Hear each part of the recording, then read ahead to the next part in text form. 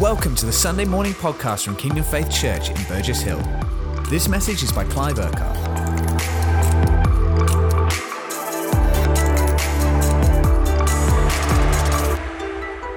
I had a last minute change, sort of, to the message this morning. So this is gonna happen over 2 weeks. So today, the first half, the second half will be in a couple of weeks' time, and next week, Toby's going to be speaking a little bit, but we're gonna focus the next week really around worship, as in praise and worship, in that sense, and.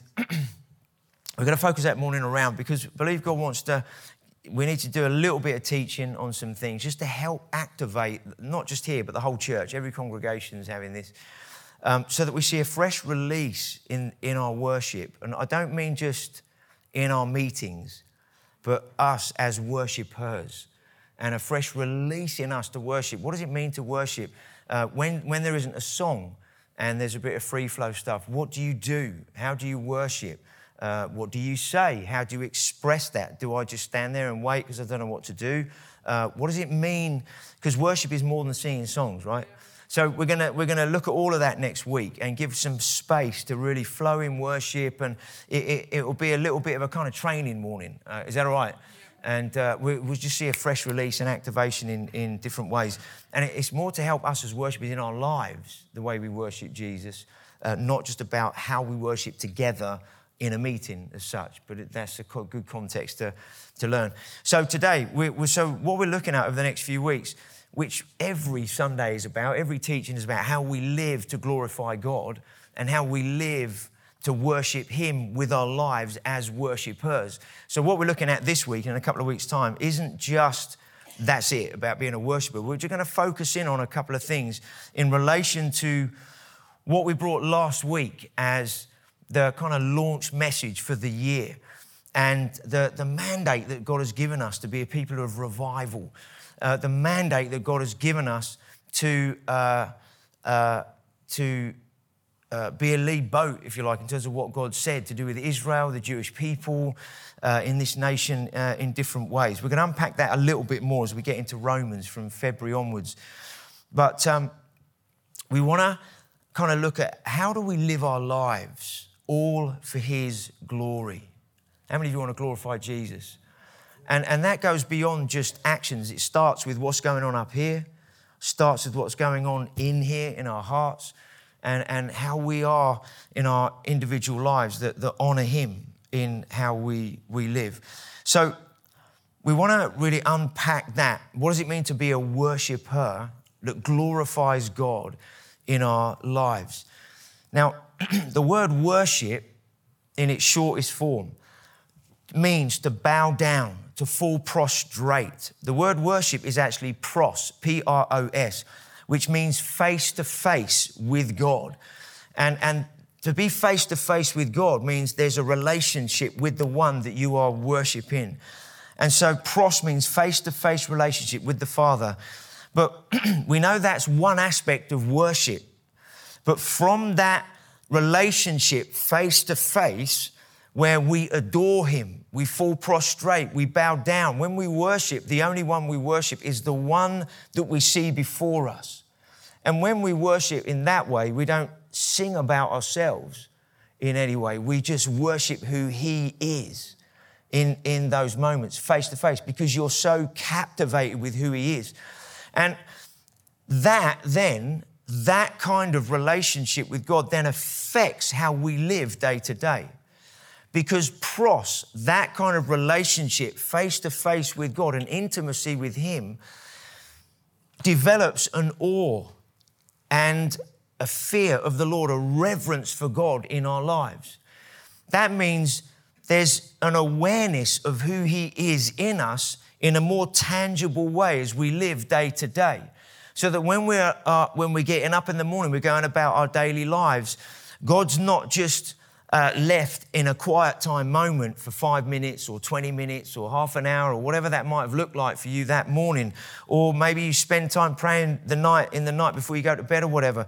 God's not left in a quiet time and then we sort of get on with our day trying to get through and we only acknowledge God for a moment if suddenly something happens and we're like, oh man, oh what? God, I don't know what's going on. Or is there a moment by moment walk with Him that is aware that He is with us, and because of that face-to-face, that God, I want to grow in an intimacy with you. I want to grow in that relationship, to know you and be aware of you with me all the time. It's not a feeling in terms of, do I feel God's with me? Because we have the Holy Spirit in us, and the Holy Spirit bears witness with us at any moment who He is and what He's doing. But the Holy Spirit is in us to help us to live, to enable us to live. So that when we're going through the day, something happens, we have a thought, and that thought could be, I'd like to punch that person in the face, or whatever it is in that moment. But yet the Holy Spirit is there to say, no, I'm not going to go down that route in whatever scenario it is. Certainly you're not going to go down there, hopefully not punching somebody in the face. But the negativities, the lies of the enemy, all that sort of stuff, okay? Because, Father, I want to honour you in the way that I think and what goes on in my mind. So I don't want to feed on something that dishonours you. I don't want to concentrate on anything that dishonours you. I don't want to feed on things that dishonour you, because you've come to live in me by your Holy Spirit.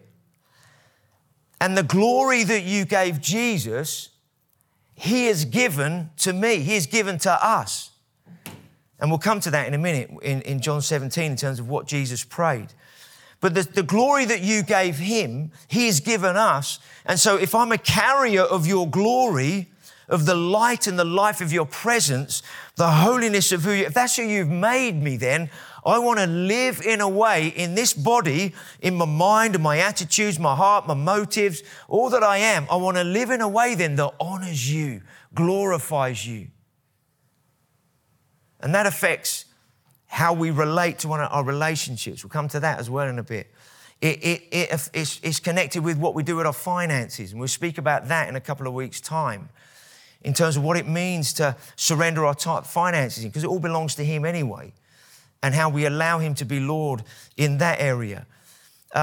It's easy in life as well to go after material things. It doesn't mean we have you can be materialistic and that's the drive of your life. But even in a lesser way, there can be things that we keep searching on the internet for. We're looking at, I'd love this, I'd love to do that, and all of that sort of stuff. And without realising it, that can be a distraction in our lives because it captures our hearts in some way or other. And one of the things that Pros does, face-to-face relationship, that intimacy, when you just take time, Father, I want to cultivate that with you. You find it affects the desires of your heart. It affects the motives that are going on in you. And the amazing thing about having the Holy Spirit in us is He is the one that the Father has put in us to enable us to live this Christian life so that we don't have to try and be holy, try and be righteous, try and do all the right things, try and be this in our own strength, and then put ourselves under condemnation because we don't think we're getting there or doing the right thing. That's why this moment-by-moment relationship with God is a moment-by-moment. Holy Spirit, I want to walk with you today. I want to walk with you moment by moment so that you are the one that is infusing what is going on in me.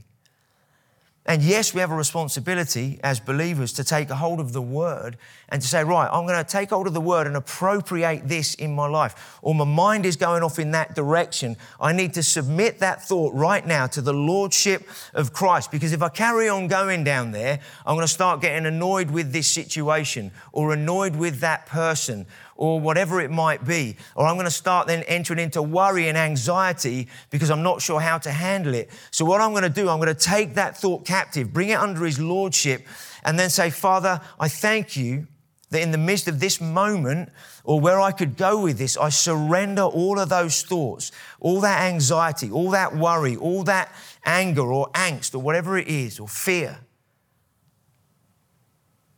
And Father, I just take a hold of you and I just remind myself that you are the mighty living God. You've never failed. You never change. And I thank you that you are that one in me right now. And so, Father, I thank you in the midst of this circumstance. I thank you for your peace. I thank you right now. You bring rest into my mind, into my whole being. You know, and we need to do that sometimes so that we live in the way that God wants us to. So, being a worshipper then, there's this worship we've just saw, pros. That's one description for worship, which is mainly this way, relationship.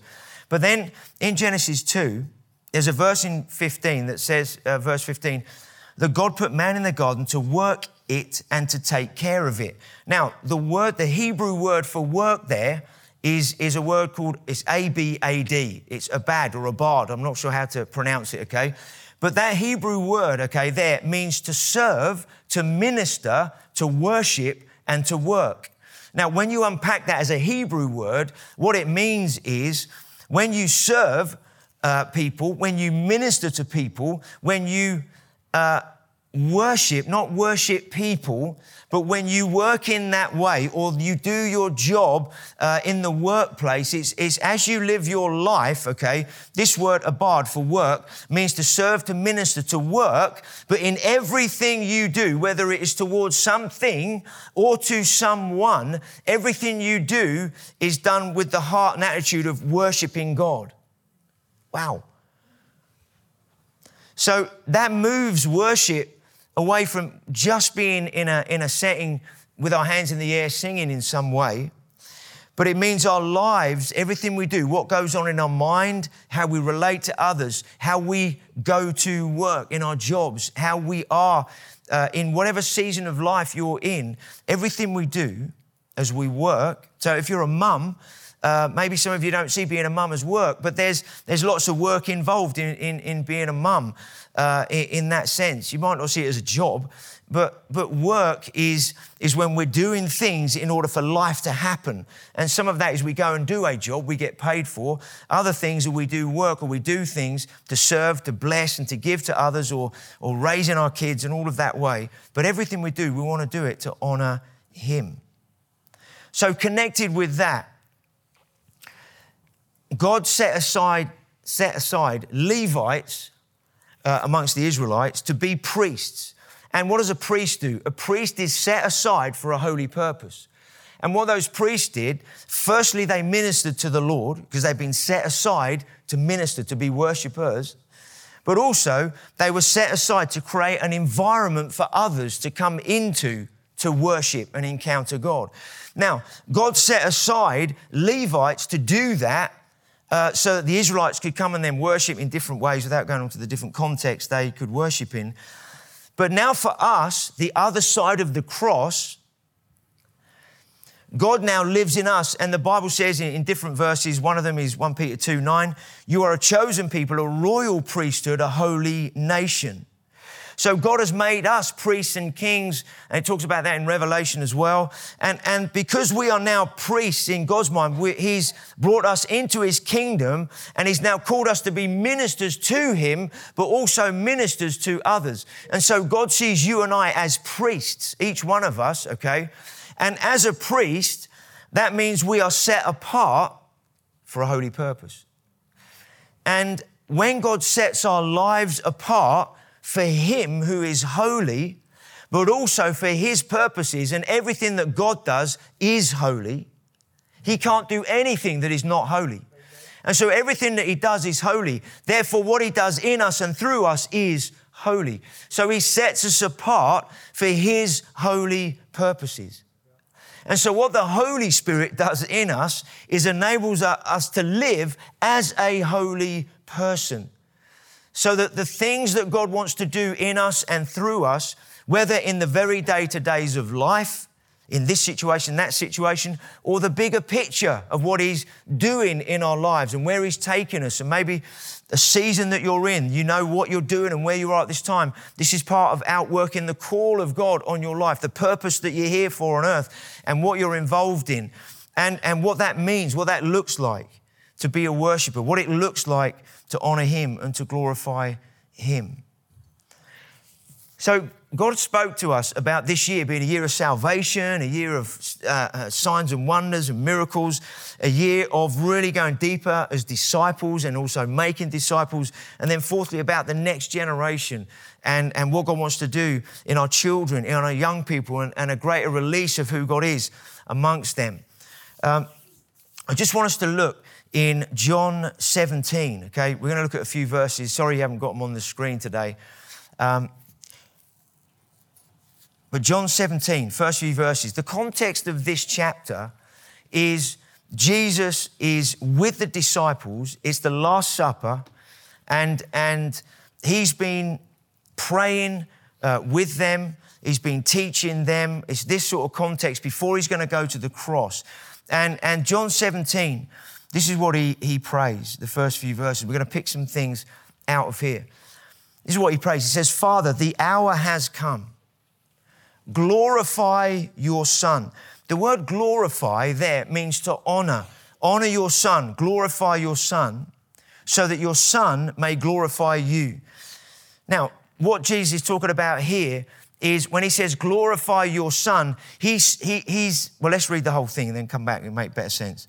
Glorify your Son, that your Son may glorify you. For you granted him authority over all people, that he might give eternal life to all those you have given him.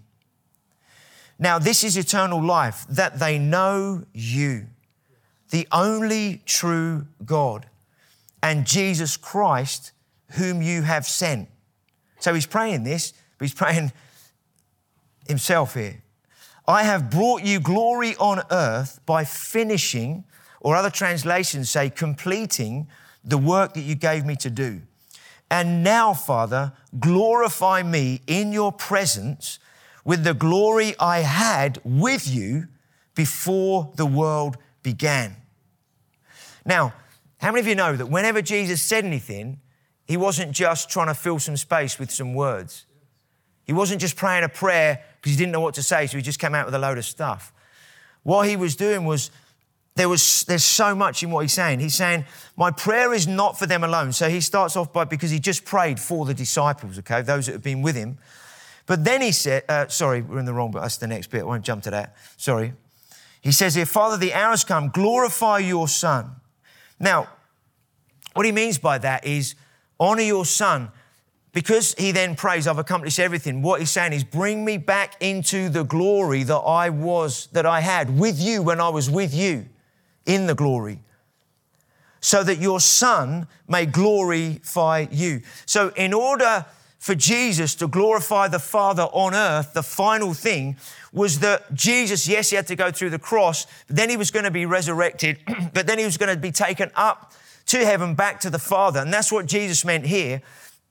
Glorify your Son, yes, through the cross, but also coming back into the glory so that your Son may glorify you through the cross, through his obedience, and then through him returning to the Father because of then what would be released into us on earth as a result.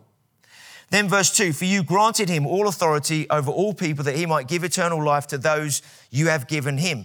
So he's kind of describing it. You gave me authority on earth to come with the kingdom, to preach the gospel of the kingdom, to see people's lives transformed and so on. Now verse 3, this is eternal life, that they know you. So he's praying for us here. He's praying for all those who are going to believe, right? The only true God and Jesus Christ whom you have sent. I've brought you glory on earth by finishing and completing the work you gave me to do. Now, at this moment, he'd not been on the cross. He hadn't gone through the cross. This was pre-cross, this prayer. And so what is he saying here? He's saying, I have brought you glory on earth by completing the work you gave me to do. Now, what is he talking about there? He's saying, Father, you called me for this purpose. the first purpose that the Father sent Jesus to the earth was that Jesus may glorify the Father through his life. And in order for Jesus to glorify the Father in his life, he had to live moment by moment, day to day, acknowledging the Father, because Jesus said, I don't say anything of my own. I don't do anything without seeing the Father do it. Jesus knew that he had to live a sinless life in order to be able to go to the cross to take our sin upon himself.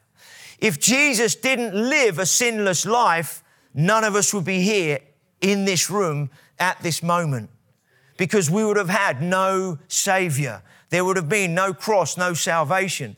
Jesus knew the only way I can live a sinless life is to be totally dependent on the Holy Spirit, enabling me to hear what the Father is saying and showing me what the Father wants to do.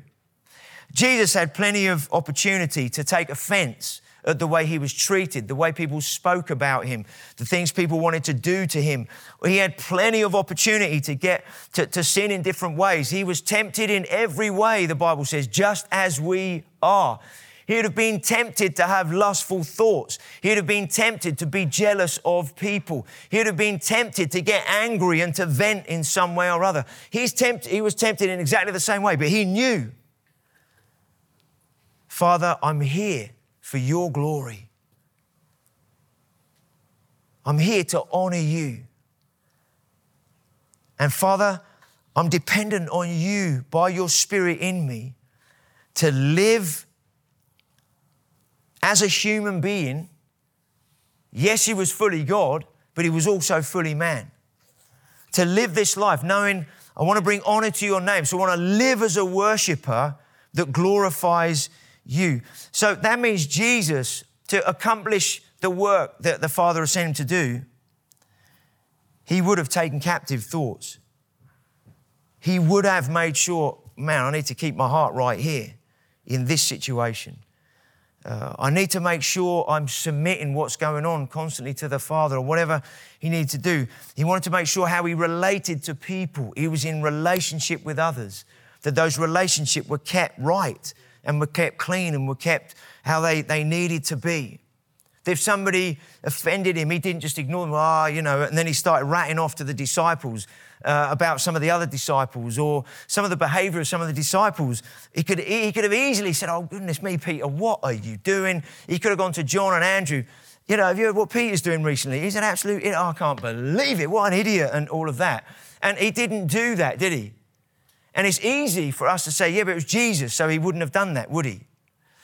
But Jesus was totally dependent on the Holy Spirit in the same way that you and I have to be, need to be dependent on the Holy Spirit to live the life that God has called us to. And so Jesus has completed this life. He's lived in that way. And then he says in verse 5, and now, Father, glorify me in your presence with the glory that I had with you before the world began. Some of that relates to glorify me. The cross, we could say that was probably the worst thing that could ever happen. But actually, him going to the cross was part of God's glory being released into mankind. Because God's glory that he gives us into our lives is his salvation, is his saving grace.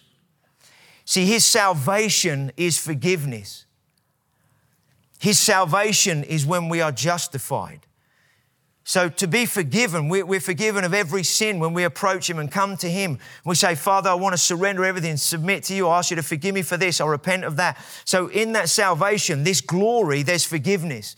But in that salvation and glory, there is being justified. So because of what God does, he justifies us like in a court of law. He stamps our lives and says, not guilty. Somebody else has paid a price. So the justice, the justification for them to be forgiven and to be made like me is that's the work I've done. You're just if you had never sinned. You're made holy.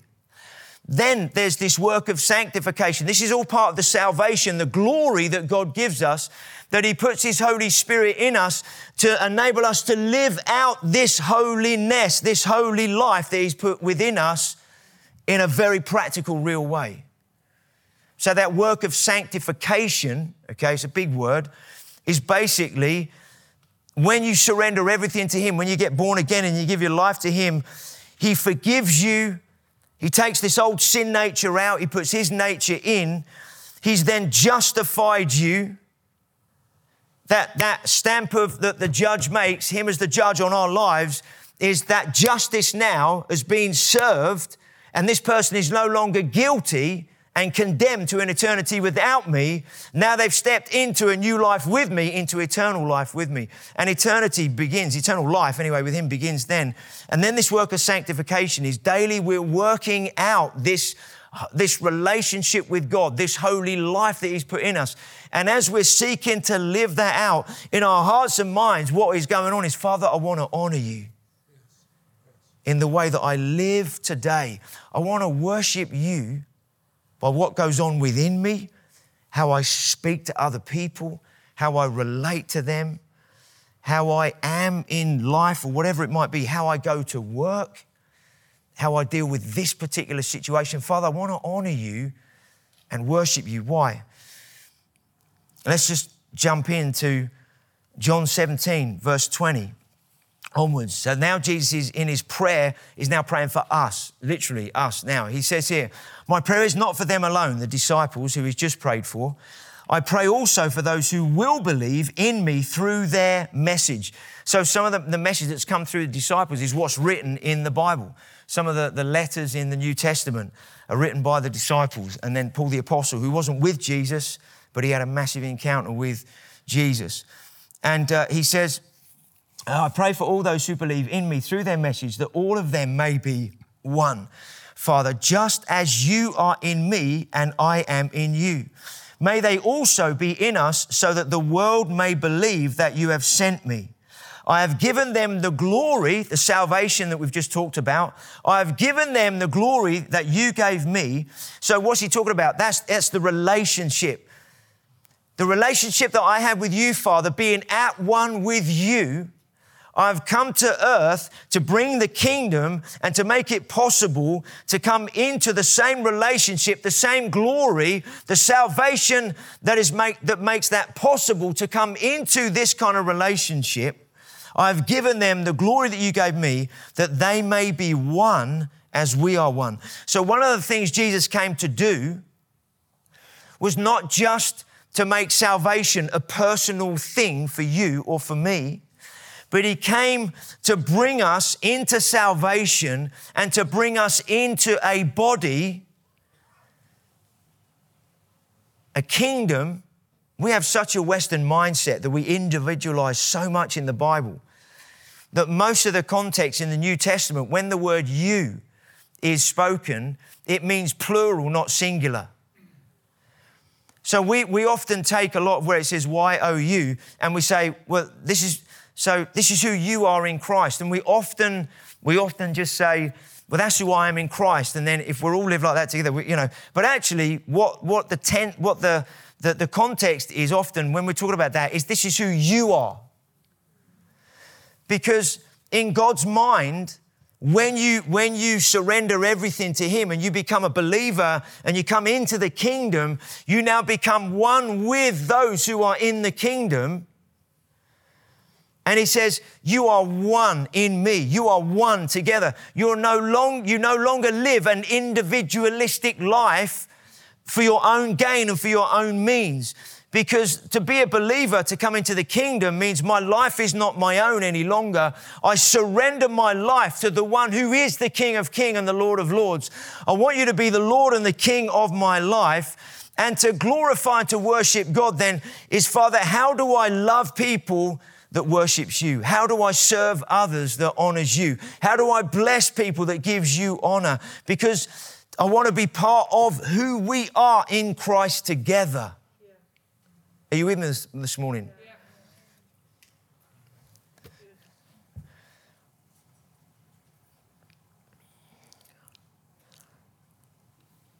Then what does he say? I've given them the glory that you gave me, that they may be one as we are one. I in them and you in me, so that they may be brought to complete unity, that the world will know that you sent me and have loved them even as you have loved me. Wow. Jesus places an incredible amount of weight on the importance of unity, oneness. And the Bible says that we have the spirit of unity. It's not that we've got to try and get it. We have the Spirit because we have the Holy Spirit. But the Bible talks about maintain, keep that unity. Maintain that unity. And this is so, so important in terms of then the release of God that we see amongst us and in our lives. And this is where this culture of grace that we were speaking about at the end of last year through the autumn is so, so important. Because in this culture of grace, there is no condemnation. There is no criticism and judgment of one another. This culture of grace, as we look through, enables us to open up our hearts and lives and talk about the most challenging things that might be going on in us, or secret things that have been going on in our lives that need to come out into the light. So the power of those things can be broken, and then we can actually live in the light in the way that God has called us to be. But when we expose our hearts and lives and we open up our hearts, when we greet one another with grace and mercy, it creates an environment of health and strength as a body, as a people, because grace can only be expressed where there's a culture of love, because grace is an extension of love. Love never fails. Love doesn't look at what is wrong. Love doesn't pick out all the faults. What love does, it looks at the log in our own eye before we look at the speck in someone else's. Now, in saying that doesn't mean there's no challenge to our lives as Christians to live in the way that God wants us to honour Him and to glorify Him. It doesn't mean grace covered. Well, you can do what you like then. Because we're called to be disciples, and a disciple means to be like the one who is your master. And all of us in our hearts, we want to be like the one who is our master, Jesus Christ. We want to live that. And that's why He's put His Holy Spirit in us to enable us to live a Christ-like life. And so God has put the glory of His salvation in us. That God's salvation is expressed through His love. So John 3:16, for God so loved the world that He gave His one and only Son, that whoever should believe in Him shall not perish but have eternal life. Jesus said that they that prayed for us, they'd be one. And He talks about God being at one with God, having the love of God in us, sent me and have loved them even as you have loved me. So unity and love go together. But what is Jesus saying? Why is the unity so important? Why is the love so important? So that the world, He says here, so that the world will know. Part of the challenge of our Christianity is, from a Western mindset, very much so, is that we separate our Christian life and being a church and a body of believers and all that we think that should mean as a church, and then we turn our witness to the world into something called evangelism. And we separate things out, and we use this word evangelism, and suddenly we need to do this as a church, and we need to do that as a church, and the other as a church. Then we have some evangelism. But Jesus doesn't separate any of that out at all in the way He's speaking. He's saying, I've called you to be at one with me, and you are one with me in the same way that I am one with the Father, so that the world will know. There's something about the power of the witness of the kingdom and God's life and love that comes in a way where there's unity and this oneness, which God is working. By saying what I'm saying this morning, I'm not saying we haven't got it, right? I'm saying it's why it's so, so important. And one of the things the enemy wants to do and has been doing over this season in many, many churches and people, different leaders that I know and conversations about, the amount of factions there have been and people falling out with each other over different things to do with COVID and whatever is going on in the world as a result, and people leaving churches saying, well, because the pastor didn't preach that, I'm going to go somewhere else, and because he didn't say what I want him to say, I'm going to go and leave. And that's happening in loads of churches all over the place.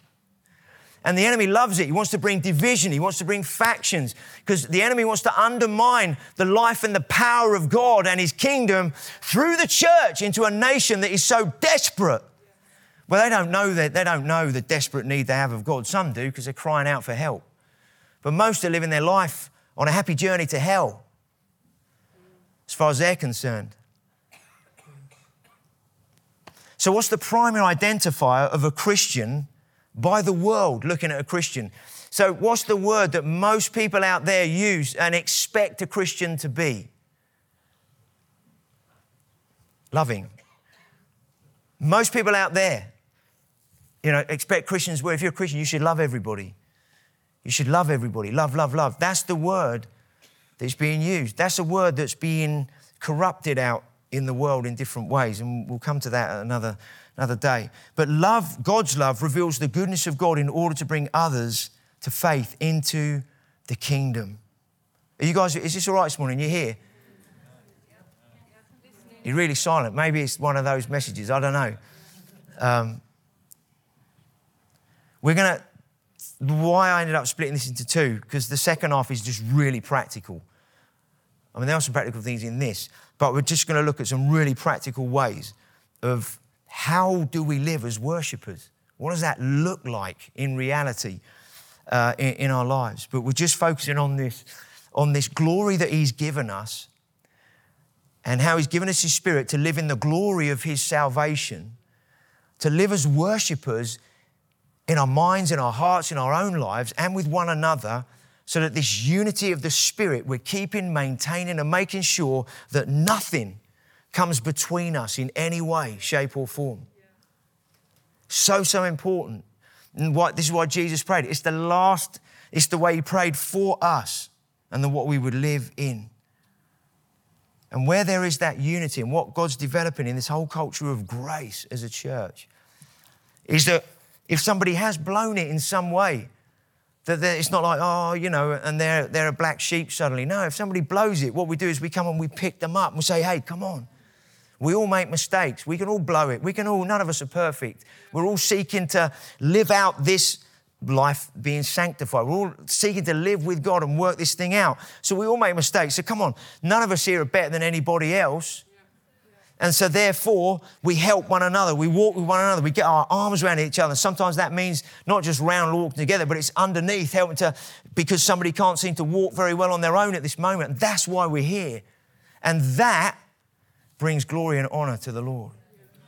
When people are going to come through our doors, we need to pray in a minute. When people come through our doors over these coming months and years with all kinds of issues and challenges, when we're reaching out as culture and society is saying certain things about certain things, and whether we agree with them or not or don't like them,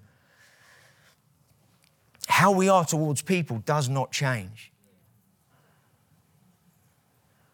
The way God expressed, the way Jesus expressed the love of the Father to people. Amazing. I don't know if all of you got one of these, the Win the One cards that we've been giving out last week. And hopefully you got one of these. If you haven't, we've got more out in the hub there. And the Win the One card is to jot down the person or people, whoever it is that God has put on your heart that you're praying for to come to know the Lord. And I won't say I've got on mine because for all I know, they might be listening. Don't know. But there's people I'm praying for to come to know the Lord. And we want to be praying for those actively. Without prayer, we won't see anything happen. We can do stuff in our own strength if we want, and we can see bits and pieces go on, But in terms of the fruit that God wants to bring, let's just read another verse for a moment. Connected with, I can't find it anyway. There's some stuff to do with fruitfulness. It'll come out in a couple of weeks' time. But one way of honouring God, and we'll come to that in terms of our witness in a couple of weeks, one way that we honour God, and it talks about, Jesus speaks about, in terms of, and Paul talks about it as well, that when we share the gospel, we're actually glorifying, we're bringing glory to God. We're glorifying God as we share and give the gospel. And actually, another verse talks about as we give the gospel and glorify God in that way, we're actually worshipping God. Wow. And so we want to live as worshippers in and all that means. So let's jump to our feet for a moment. Sorry I didn't give us a break in the middle to just talk and pray around the tables. But what I want you to do for the next couple of minutes, okay, is get with another person or a couple of others around your tables. And I want you to just take a couple of minutes, okay, just to share with one another what is it in the last 35 minutes or so, 40 minutes, what is it that God has spoken to you about? And then I want you to pray together. Each one of you share, say, well, that's what's resounding in me. Or it might be, wow, that challenged me that bit. Or it might be, that was so encouraging what he said. That's what God's been saying to me. Oh, it's brilliant or whatever. Or it might be, I need to just bring this under his lordship in a fresh way. So, or whatever it might be. I need to leave that and cleave to this instead. So just get with somebody else or a couple of people and just share with each other, okay, what has God just spoken to you about? What's going on in you? And then pray together for a couple of minutes, all right? Ready? Go.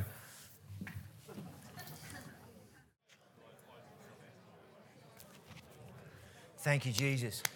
I know you might want to pray a bit more and all of that. Maybe we need to bring the meeting to a close in a minute. But if you want to carry on talking and praying together in a few minutes when we close the meeting, sort of official part of the meeting, feel free to do that, okay? People obviously praying and stuff. I don't want to cut across, but just from a time point of view, with the kids, groups needing to finish and be released and getting our kids and everything. Just want to pray. Father, I thank you. You've called us to be worshippers, those who honour you and bring you glory.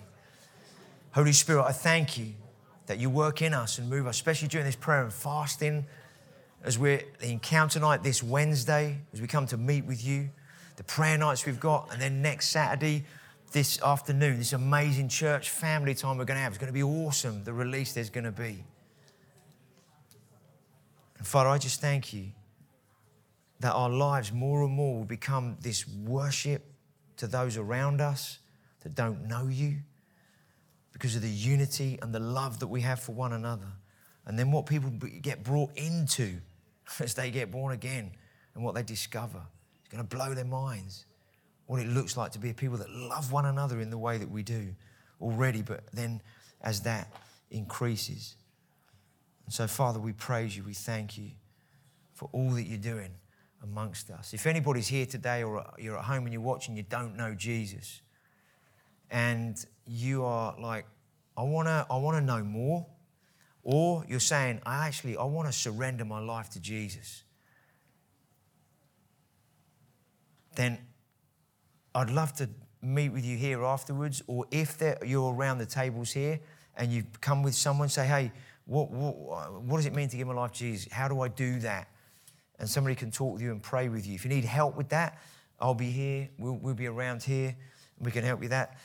Just for those, just because I stand on a platform and say some of the things I have this morning, if you're new here, you don't know Jesus, don't think, that guy on a stage or anybody up there are special, or, I wouldn't know what to say to that person and all of that. None of us live on pedestals. None of us are better than anybody else. We're all seeking to just live this relationship with God and see him work in us and through us. And so if you're at that point in your life where you're like, I want to know more, I want to give my life to Jesus, what does that mean? Please come and have a chat, and I'd love to talk with you. And if you're ready, pray with you as well, if you really want to do that, and then we can help you connect with Jesus and start a whole new life with him. It's going to be brilliant, eh? Wednesday night is going to be powerful.